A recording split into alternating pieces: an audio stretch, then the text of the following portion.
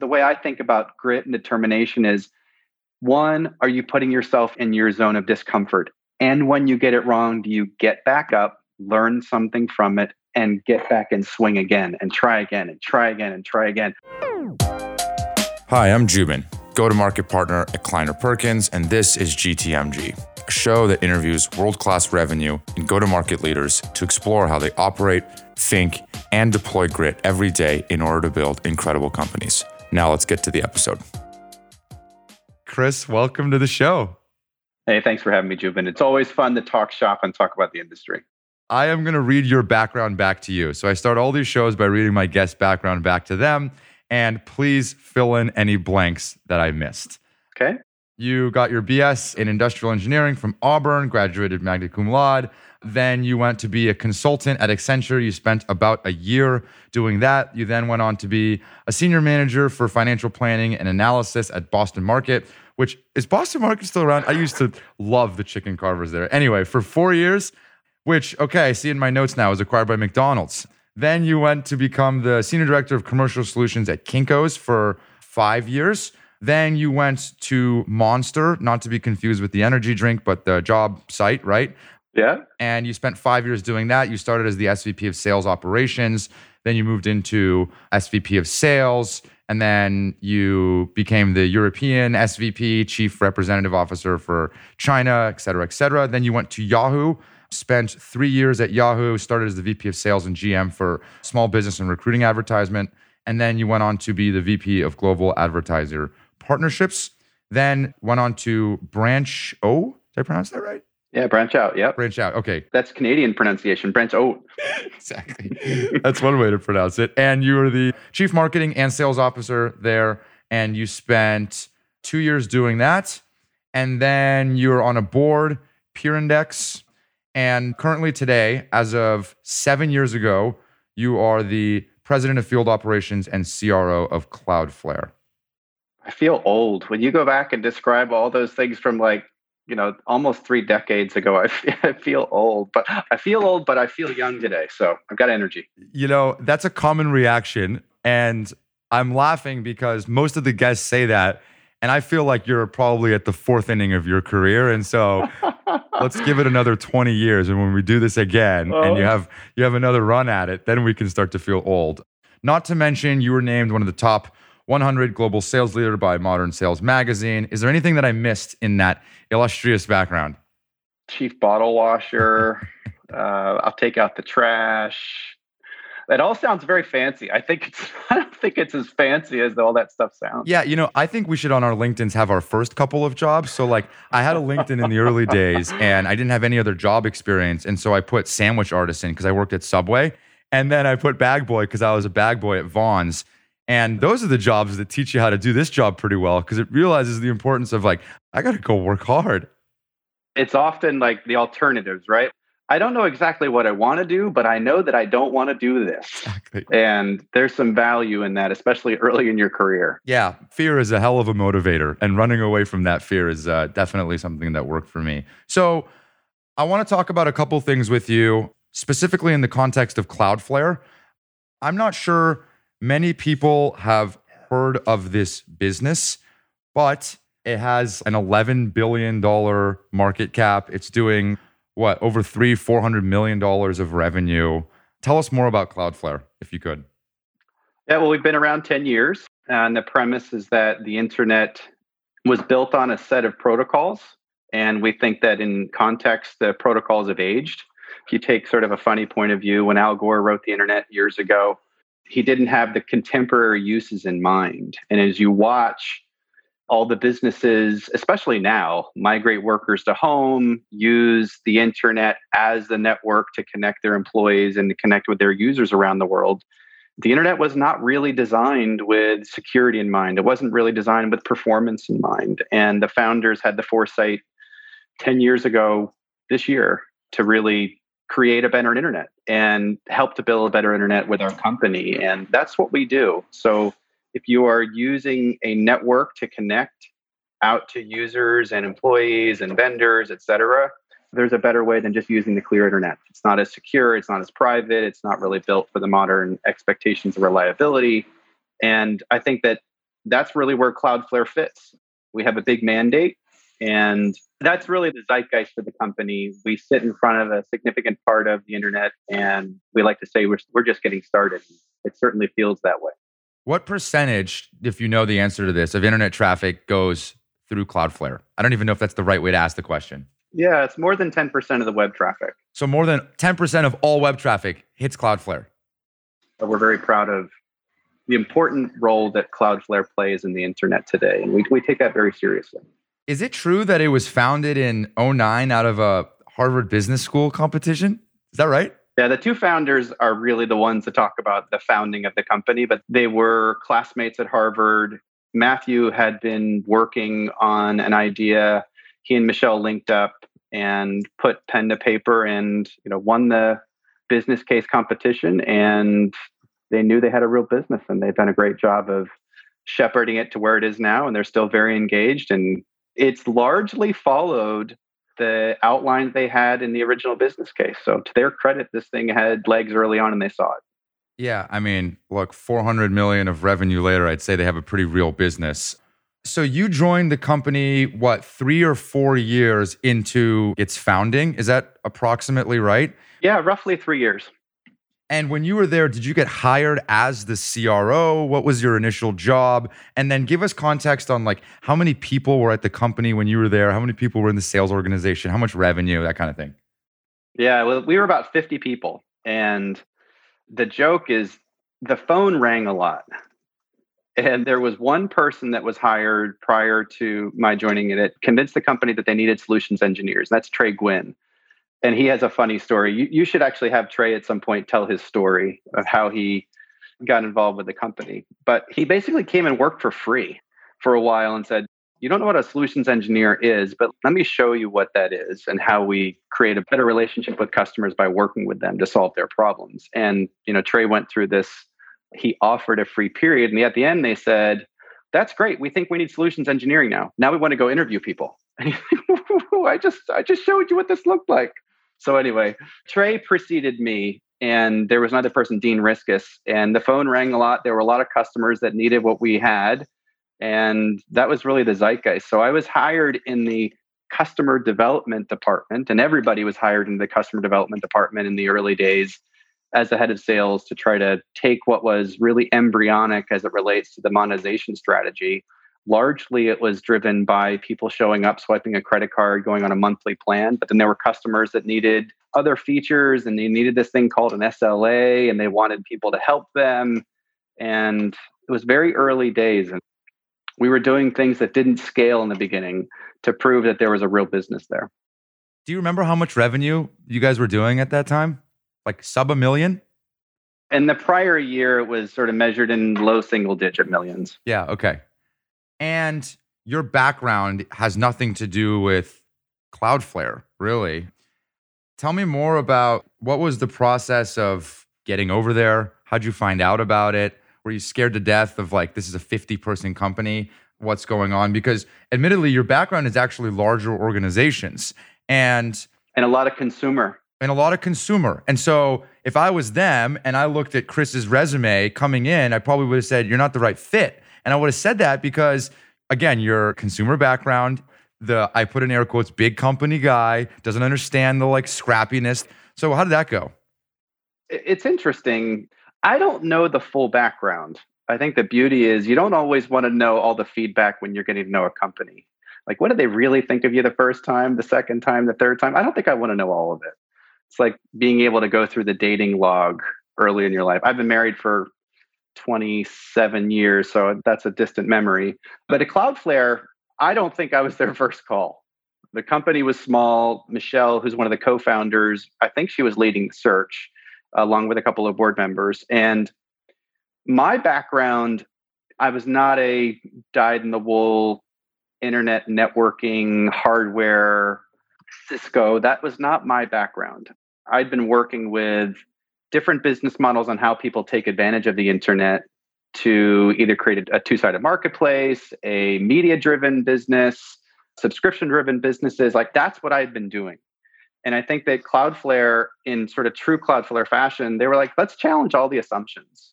Maybe a traditional hardware Cisco executive is not the right one. And I suspect that they probably talked to some. They had plenty of people that saw the early writing on the wall with Cloudflare. I remember the first time Michelle reached out through a mutual acquaintance, I couldn't spell CDN or DNS. I thought I knew how the internet worked. Turns out I didn't. I'd been around it for a couple of decades and thought that while I am an engineer in sort of training and background, I went to school in engineering, I'm not a network engineer, which means that it doesn't really count.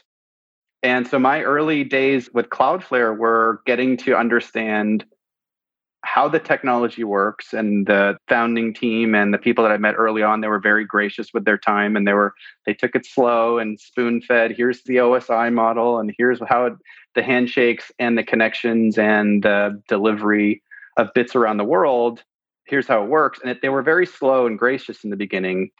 I paid attention. I cared about it. I understood the use cases. I understood what the other side of it. So the people that were using it to create a deeper connection with their users, driving a more resilient experience. What does 500 milliseconds mean in terms of a transaction or a checkout experience? How do the ad delivery models work? So I understood what the users were trying to drive with their community of users, meaning the buyers of Cloudflare service. But admittedly, it took me a while to learn really how delivery works, what the core tenets of security are inside of the Cloudflare context, inside of the industry context. Fast forward 7 years, I've paid attention, I've picked up a lot. I still have a lot to learn. And I think that's one of the hallmarks of Cloudflare. You don't have to know exactly how the internet works when you come and join our team, but you need to show up and wear loose clothing, and you need to dedicate yourself to learning and staying abreast. And I think that we hire for gray matter and interest. And I'd like to think that I've paid attention, I've had an interest, and I continue to find this space really interesting, whether that's on the technology side or on the policy side. And I think that the role that we play on the internet is a really important one. And there's a lot of responsibility that comes with that. And it focuses the mind. So you started there, 50-ish employees, maybe a couple people on the sales team, if that. It was a self-service business. So at the time, there wasn't a whole lot of sales going on in terms of people-oriented sales, if you will. So what, you guys have 1,500-ish employees? Yeah, that's about right. And how many folks are in your organization? About half. About half. I don't think people understand how rare it is. And we have the privilege of talking to these people quite often on this show. But going from like a couple million in revenue and 50 people to this scale is absolutely phenomenal. Congratulations. And it takes a really unique person to be able to scale with the company in that way. So it's really amazing. Okay, so speaking of the early days, I think the way that Cloudflare's go-to-market has evolved is fascinating. And I wanted to spend some time talking to you about it. And who better, considering you've seen it from the inception till now. In the early days, Cloudflare, and again, like, tell me if this is wrong, but was very bottoms up. And what I mean by that was that the pricing model was free, if I'm not mistaken, or basically free. It was developer-focused, self-serve, community content driven, bottoms up type stuff. Tell me more about that. Is that right?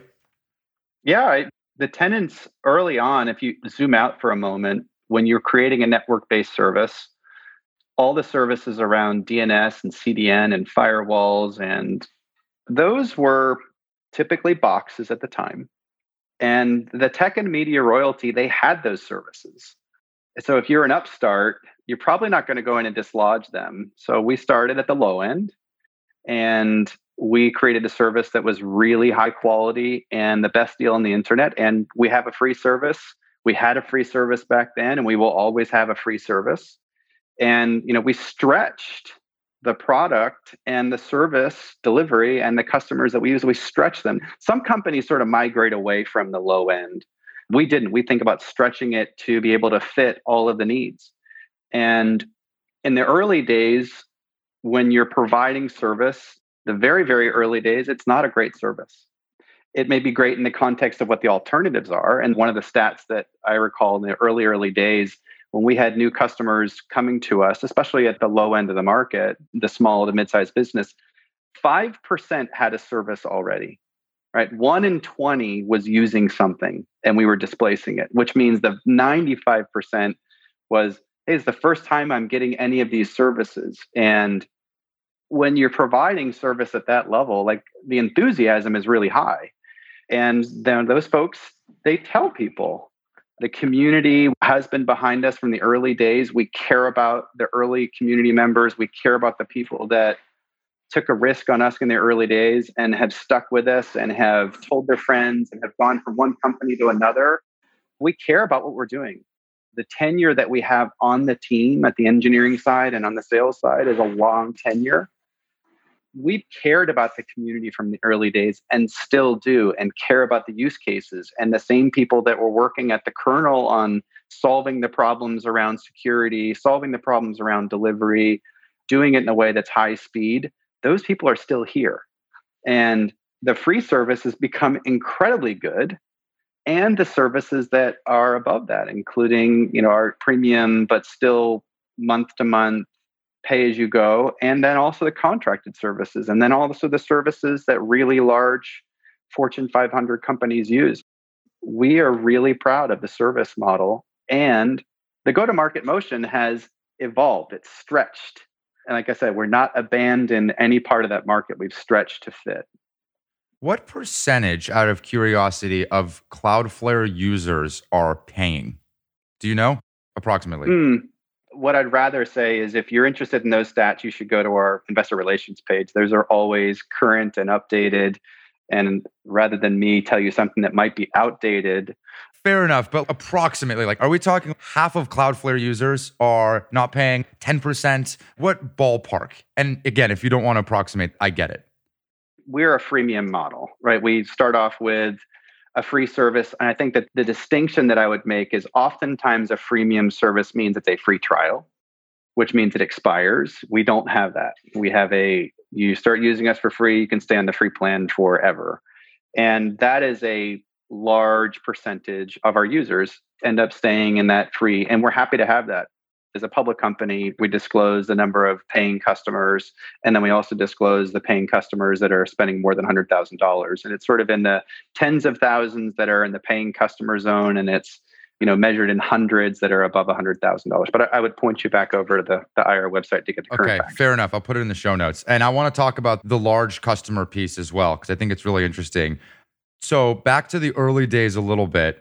I think initially Cloudflare operated on kind of a freemium model. It was free, or, you could basically pay $20 a month for the paid tier, right? And I think maybe that was preceded you or around the time when you were first there. And in those days, and maybe that still remained true, some of the reading that I did was that one of the really important things that you did from a go-to-market perspective around lead generation was it's one thing to offer the product for free, but if people don't know about it, it doesn't matter. And so I think what Cloudflare did a really excellent job of in the early days was kind of this community and content-driven approach, because the idea was, who's going to be using this if it's free? Developers. And so how do we access the minds and hearts of developers? It's through this content-driven strategy. Right, wrong, or can you share any more about that? I think that this content-driven method, technique, if you think about it, if you go and show up to somebody's website, it's an experience that serves a lot of people. And it often will be dumbed down to sort of the least common denominator in a way that anybody can show up and get a sense for what you do. And there's a place for that. If you look at our blog, now there are different flavors of blogs. If you look at ours... I looked at it. I had no idea what I was reading. Well, I would encourage you. What's really interesting is if you want to know the company, go back to blog post number 1. It'll take you a little while to click back page. But you get back to blog post number 1 and then click forward is a fascinating read on the company. And why is that? One, it's super transparent. It's one of our core values, and it's one that you'll see us model consistently as we have hyper transparency into why we've made certain decisions. When we have screwed up, we own up to it and we share all the facts and figures around what we've learned as part of that process. It gives insight into why we've made architectural decisions, who joined at what point in time, although it's less about that.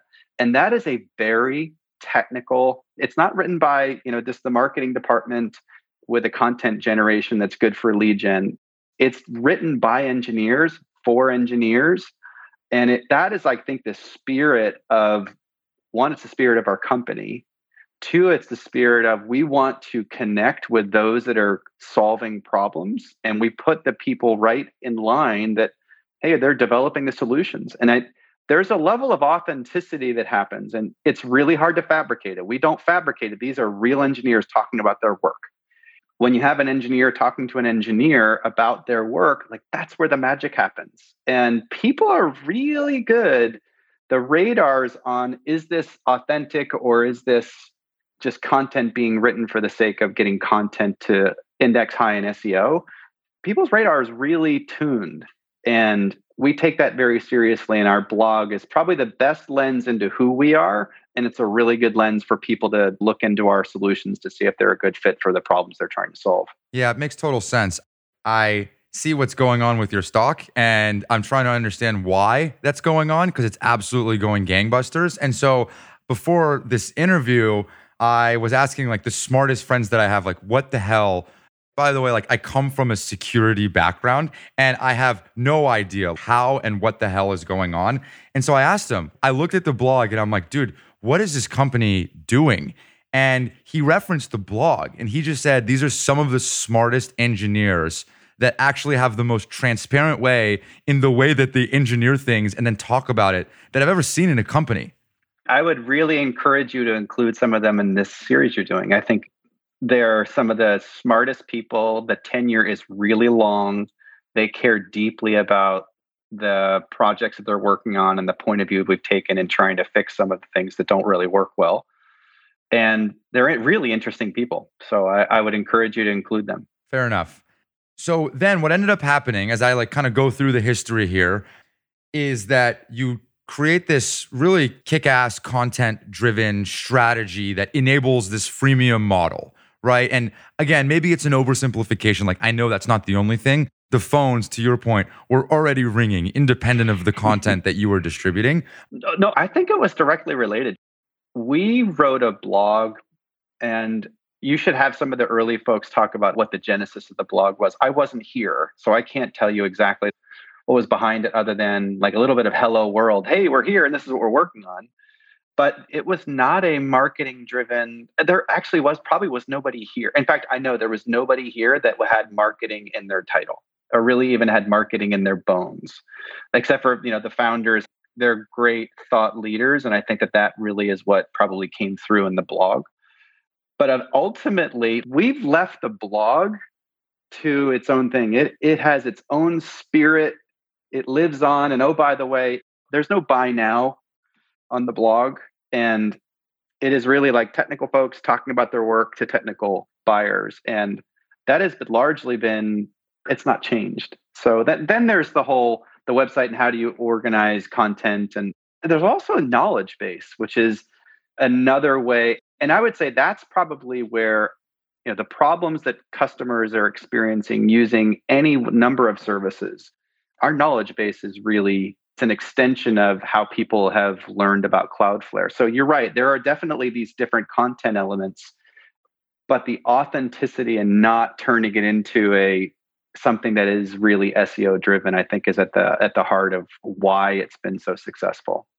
Absolutely. And I think what ends up then happening, taking it one step further, is that you create this really authentic voice that basically represents your brand. Your brand happens to be solving insanely technical, complex challenges for insanely technical people. And so you're speaking to that buyer, if you will, or you're really your end consumer. That's right. Right? So then what ends up happening? What ends up happening is those people can feel that authenticity and they share it, right? So they share it to others. And when you target such a narrow market, if you will, or like this voice is so specific towards a certain set of people, then there's a community that just kind of arises from that where naturally they have other people at other firms working on the same sets of problems. So very quickly, you're speaking their language when others may have not.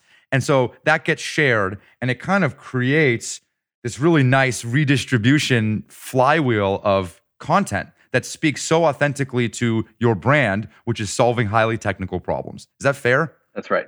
Yeah, you captured it well. So, okay, then some really important tailwinds happen, as they tend to always do with companies that grow like you did. So I'm going to narrow it down to like two or three things, but I can't wait to learn. I'm ready. Like, what's the synthesis? what were some strokes of luck here? The first was that IoT started happening. So there was all of these devices that were being connected to the internet in a way that never had been done before. At the time, who would have freaking thought that your refrigerator would be talking to? I still don't understand why my refrigerator talks to the internet. I don't understand the practicality of it, but nonetheless, it was happening. And a bunch of other things were talking to the internet. And some of these devices weren't just refrigerators. They were things in hospitals. They were things that actually really mattered what was being transmitted. Sure. And as a part of that, it created security vulnerabilities, and there was more DDoS attacks, and there's just things that started to happen as a result of all of these IoT devices. Proliferation of devices. Exactly. Yeah. So that was one. The second was that kind of cryptocurrencies started to become a little bit vogue and enabled a new form of ransomware, which made a specific type of DDoS attack, and I'll let you explain what DDoS is, but a specific type of DDoS attack much more prevalent. Is that fair as well? I think that both of the things that you described, they are trends that drive an importance of having services to wrap around applications and experiences that you care about. There's one more I want to say. And the third was, and you mentioned it earlier, people started to realize that 500 milliseconds matters. And Google released, and I don't know what I'm really talking about here, but like a Panda update that basically showed it taking page loading times into account for search rankings. And so the longer it took to load your website, when someone would click on it from Google, if it took too long, it would get to the second page of search. So all of a sudden, you saw a really tight correlation between people hitting your website and business outcomes to how long it takes. And again, enter Cloudflare. So those are like a couple of things, again, through my research that I saw. You know, you hire a stud in Chris, he brings on some salespeople, the phones won't stop ringing, and then you do this bottoms up technical kind of like groundswell, and then the market starts to play nice, and there's some really interesting tailwinds that start to make Cloudflare pretty important in the minds of the consumer. First of all, I don't think that anybody cared if I showed up at Cloudflare. I don't think the market took any notice.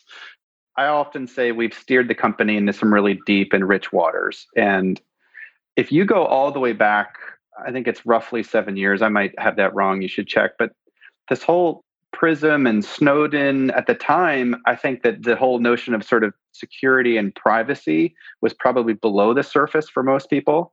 And that came up in importance in consumers' minds and also in those that are providing services to consumers. So application owners, developers. So the whole security awareness came up. The nature of large attacks taking experiences, websites, applications offline. The fact that you could do that, and some of that is like, why did those things happen? Some of those were for commercial gain. Some of those were for political gain. Some of those were just because somebody was bored in their bedroom at night. That's DDoS, right? Can you explain what that is? Because it's kind of crazy. We have a great blog post on it. And a DDoS attack is distributed denial of service. And what that means is you point a lot of traffic to an application, and the application just cannot handle the load.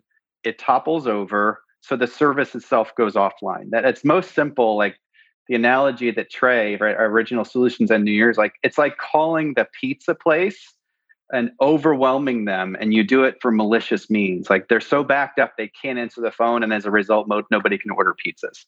That's the analog that I would describe. But DDoS attacks 10 years ago, it was really expensive, and it was hard to get enough volume against a property or against a website. But if you watch all the infected devices, like what happens when malware gets onto a computer, that gets taken over, and oftentimes it will get used in what's called a botnet. It will get used as a means to wake up in the middle of the night and start sending requests to this website when somebody behind the scenes is controlling it. So the rise of botnets was something that was happening certainly 5, 10 years ago. And they continue to be used today, but it was becoming front page news, right? The New York Times, the Wall Street Journal, the BBC was talking about it, all the papers and sort of the markets around the world that matter. Like DDoS was something that people were talking about. And Cloudflare was fortunate enough to have people trust us to stop these attacks. And when the largest attacks were being talked about in the media, we were often right there being the ones that solved the problem. So, hard problem. We were solving it because of the way our network was architected and the way our service was architected. We naturally stopped DDoS attacks in a way that is better than a traditional service. And I'm happy to go down the rat hole of what a DDoS attack is and how do we stop it. But just suffice it to say, we're really good at it and always have been. And as that became an attack vector that was used a lot, it was novel, it was written about, it's really harmful to those that are under a DDoS attack. It's harmful to their business, it's harmful to their users. And we were fortunate that we were stopping it and we were very good at it. So we were fortunate enough to get recognized for that. And a lot of the media talked about us, which is another example of authentic content. They were real stories. These things happen. And then something really interesting proliferates around the strategy. And again, you have been there for 7 years. I did a few hours of research. So tell me what I'm missing here. But by going bottoms up, what ended up happening is you had a large volume of customers. And what I mean by that is there's a bunch of users. And the beauty about that, even if they weren't necessarily paying, was that you saw a lot of things happening. And you had competitors who were doing this for larger enterprises. And while they may have had more revenue or whatever, they weren't seeing as much as Cloudflare was. And in this business, in specifically, the more you see, the more powerful the platform becomes because you can be more preventative by understanding what the hell is going on and seeing what happened to one customer or user, you can then reapply to prevent to happen to another. And so what ended up happening is this really broad distributed network of consumers and customers ended up paying off because you've got this kind of network effect from the bottoms up of seeing a lot. Your perspective was really broad, which then informed making the product better, right? It's really like any startup in a different way. Like the more people you have using the damn thing, the more they're going to bang on it and just make it better. And that's kind of what started to happen for you. And so then I love this history lesson. I'm learning. Just sit down for me. Let me tell you, I am in no position to give any lessons on anything. But it's fascinating. Like as I read through this, I was just so interested. And so all of a sudden, you had credibility that others did not. Because now you have all this access to information and things that threats and whatever that were going on. So large enterprises started to take notice. And they thought, these guys and gals are seeing more than others. And so you started to build this interesting sense of credibility that other companies did not. I.e., if Google was another one of your competitors' customers, right? Google wasn't going to share the things that happened to them with Yahoo. And so they actually don't get the network effect of, okay, if you're a small shop and you don't really have a security team, you don't really care if you share that information back to Cloudflare. And so that ended up happening. Is that a fair characterization? Yeah, I would say that there was an analogy used a long time ago, like a community watch, where the more people that are engaged, the more effective the service is. I'm in Santa Cruz right now, and if I look around, the more people that are aware at night that your bike might get ripped off, more eyes on it, the less likely it is that somebody's going to walk away with it.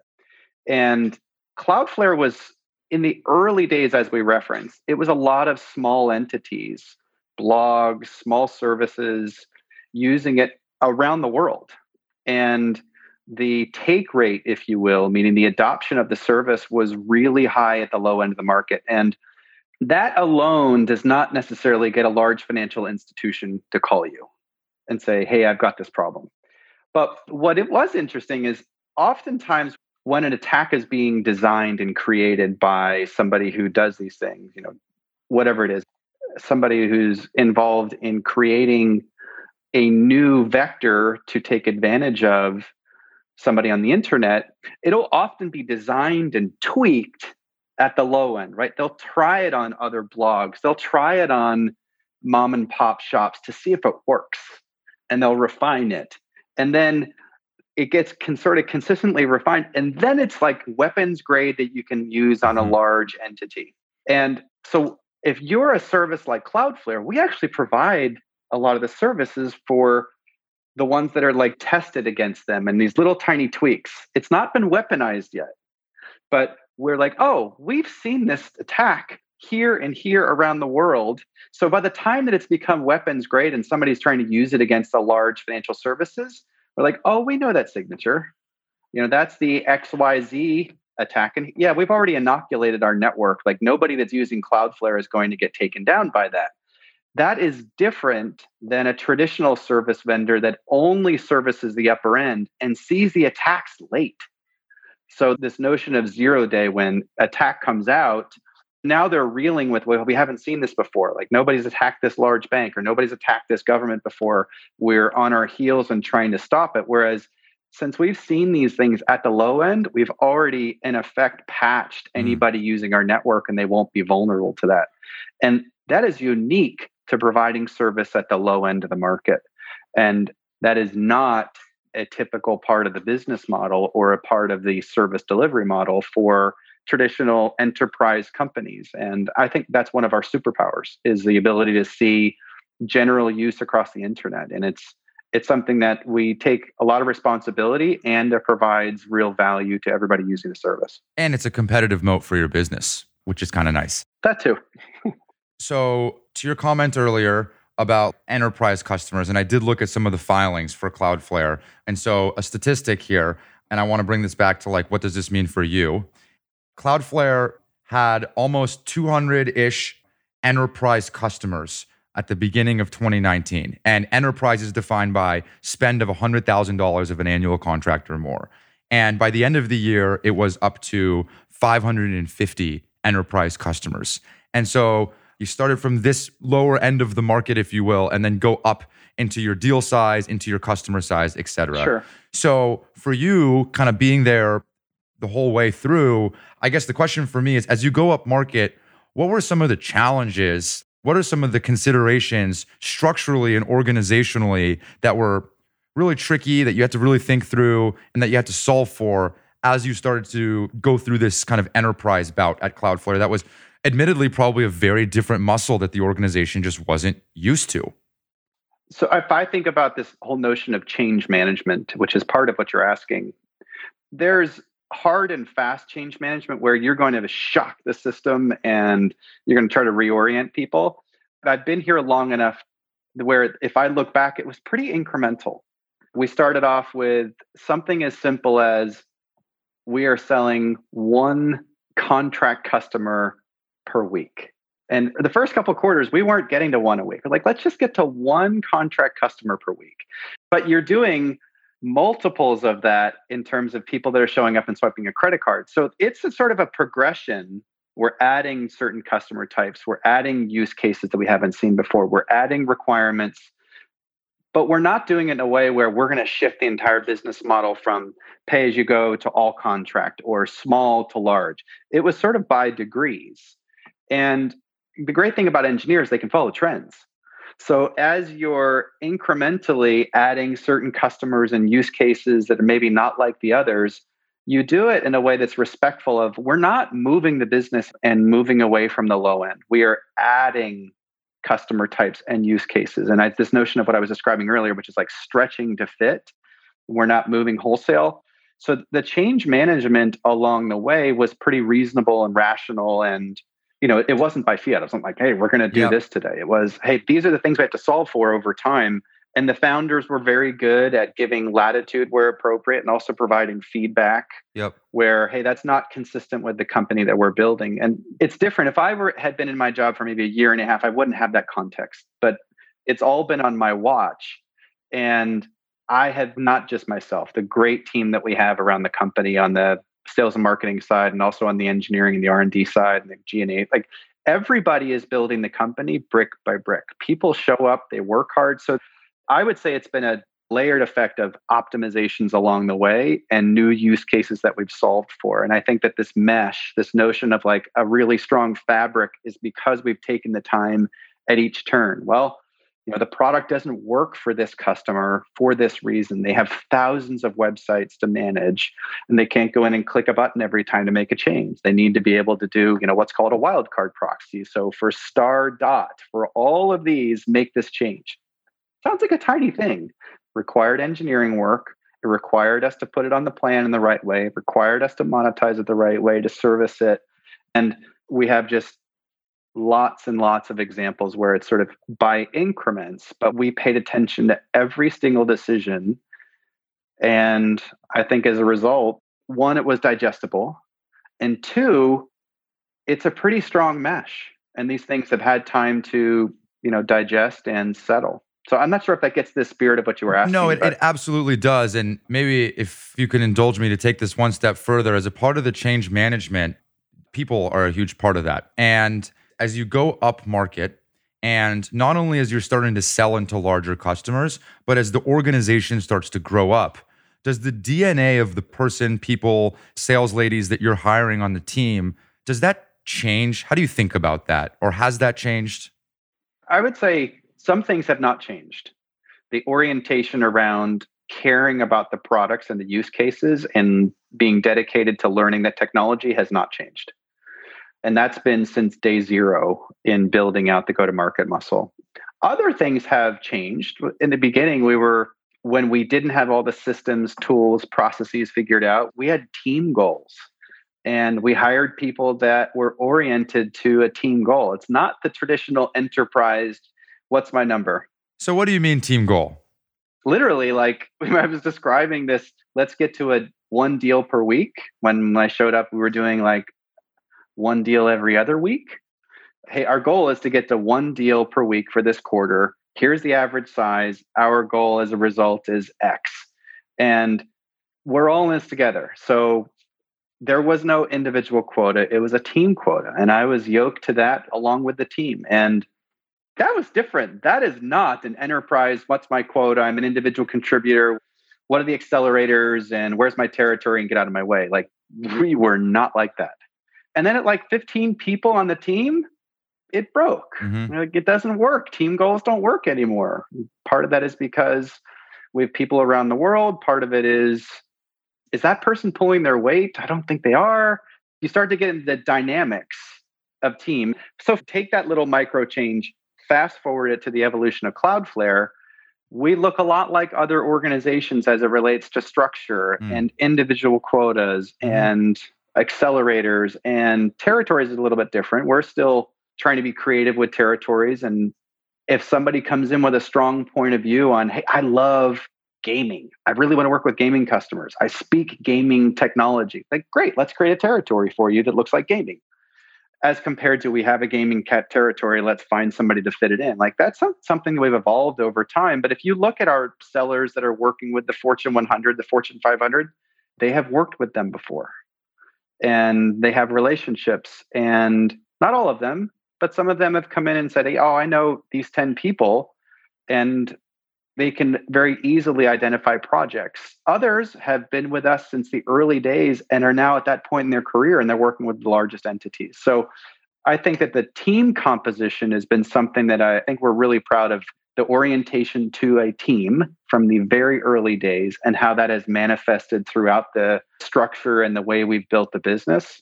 We often get the feedback during the process when people get to know us and they're interviewing to come work here. And, oh, by the way, we're hiring. We're looking for good people, especially if this resonates. If somebody is like, hey, I'm interested in the use case, I care about what you're working on, those things you have to screen for. Is there enough gray matter to learn the product? Then what people come and think, people are really nice.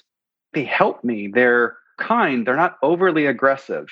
That's the kind of person that we're looking for, and somebody that has the ambition to do good work, but not at the expense of their teammates. Yeah, that makes sense. And to riff on that for a second, you mentioned earlier, you hire in terms of the DNA of the team. Like, you want to hire for gray matter and interest. And you said show up and wear loose clothes.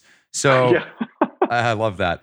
Can you tell me more about that profile? Like, what is it about that you find so interesting or a good predictor of success at Cloudflare? We are working with technical buyers, and the problems that they're solving are significant. and we have a technical product. That's a certain profile of skills and competencies to be able to do that well. We do not require those to be resident at day one. So you're looking for proxies that will get you into that zone. So can they learn things fast? And that is often a function of, do they have an interest in the thing? So it's very common for us to give homework to people and say, hey, have you loaded Cloudflare on a website? And oftentimes the answer is no. We're like, go do that and then come back and tell me what you thought. And it's testing for, one, are you just looking for a hot company and you're not willing to put the work in? Because that screens people out. Two, did you get like a little spark of what the product is? And is it interesting to you? And if those conditions are met, we usually find people will invest themselves in learning all the advanced features and sort of falling down the rabbit hole with us and getting excited about it. Because the technology and the use cases, they move fast. So it's impossible for us to give you a body of knowledge up front that will last the tenure at Cloudflare, because the products move, the use cases move, the internet, if you're using it as your network, the problems that we had years ago are different than the problem that everybody's dealing with in the pandemic right now. So you have to find this sort of a willingness to invest oneself and absorb content and learn. And that's the gray matter and the interest I'm referring to. Then the other profiles around, now, where are you in the craft of working with customers and creating win-win scenarios and great outcomes? If you're early in your career and early in the knowledge and the skills along that spectrum, great. How do we link you up with the right internal manager that's going to help build those skills out? If you're late in that, but what you're really looking for is somebody that can help you champion new features that you know this customer set is going to demand, well, how do we orient you with the right leadership that is going to be a great advocate for your customer set with product and has great relationships with product? So we try to tailor where people are on those different dimensions. And we try to be really thoughtful around hooking them up inside the organization with the right spot. Last question before we wrap it up. Unfortunately, we have to. I want to be respectful of your time. Because it is so technical, to your point, and because you're hiring more for innate qualities in someone rather than understanding four-letter acronyms like DDoS, at first, how much investment has your team and do you guys think about on onboarding and training and success and the SE organization, which you've brought up a few times? How much investment, I have to imagine it's a lot, goes into here's the space, here's what we do. We're going to train you up to be really good and thoughtful about it. There is an investment that we make in people, and there's a compressed period of time up front where we try to put folks through a boot camp and give them the basics. I would say that the balance of the investment is really around two vectors. One, how much is the person going to invest in their spare time? Right? Are they going to subscribe to a blog? Are they going to stay aware around sort of industry trends and talk about it with their friends and hang out with people that are also looking for these, sharing content that is consistent with that? That's sort of one. And that is hard for me to quantify, the outside sort of self-investment. So that's one vector, but we hire people that sort of have that spirit. The other, it's more representative of a company like ours that has incredible amount of surface area with the product. We started off with a lot of infrastructure product. We moved into products that are more oriented around securing and enabling great experiences for team members and distributed users around the world. We have a platform that it's a serverless platform. So where do you run code out close to the users, not back at some central area, which is very different than the other areas I described. How do you get at the core networking, transferring bits between remote offices or transferring bits between your infrastructure that's distributed? Like those, to us, our product fits across all of that. So how do you enable the organization as we continue to increase the surface area of the products? That's another investment that we make. And that is ongoing as we build out the capabilities of our platform. It's part of the business model to invest in keeping your people up to speed on what we can do, what the industry requires, what the competitors do, and where that's all going. So you're right. It's a very astute observation that enablement is a key part of our business. I would say it's in the DNA because we've been building more product and stretching it to go up market. It's so resonant in what we're doing that we don't see it as, well, here's the specific investment enablement. It's just one of those, we know we do a lot of it and we will continue to do so for a long time. Makes total sense and a great place for us to leave it. In conclusion, I asked the same questions. First one, what does the word grit mean to you and how do you or your teams apply it? Oh gosh, that's a good question. And you told me you were going to ask it. And it's the only thing I told you I was going to ask. I gave you one prep question, which was, I'm going to ask this. That's all I gave you. I would say the narrow lens that I would apply is in one's career, if you do it right, you're going to stretch yourself into situations you've not been in before. And when you're stretched, if you do it right, you will not bat 1,000. Right? You will not get every one of those right. So the way I think about grit and determination is, one, are you putting yourself in your zone of discomfort? And when you get it wrong, do you get back up, learn something from it, and get back and swing again and try again and try again and try again? I'm watching the Tour de France a lot right now because what else are you going to do during the pandemic? And the grit that somebody shows where they get completely blown up, they're past their limit, the field leaves them, and they claw their way back.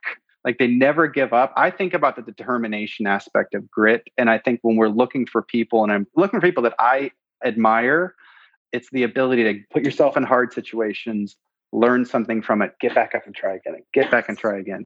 When you asked me about grit, that's what came to mind. So having not prepped for it, that was a pretty good answer. You mentioned you're hiring. If someone hears this and they want to come work for you or Cloudflare, how do they get a hold of you? What are you hiring for, et cetera? Well, we're hiring for all the go-to-market functions from the low end of the market to the high end of the market. We have all of the roles posted on the website, so cloudflare.com. And if I can be helpful in being a champion and sort of sponsoring somebody through the process, which I do a lot, reach out to me on LinkedIn. That tool is great. I have a lot of respect for that company. And let's use that as the right mechanism. And yeah, you can find me on LinkedIn. Chris, thank you for your time, man. Yeah, thanks, Jubin. Take care. Thank you, folks, for tuning in to learn from our amazing guest and for indulging me as the rambling host. I hope you enjoyed today's show. If you'd like to get in touch or keep up with the pod, please follow me on Twitter @JubinMir or shoot us an email, gtmg@kleinerperkins.com. If you liked what you heard and want to hear more, please support the show by subscribing on Apple Podcasts or whatever platform you use to listen. Thank you, and I will see you next time.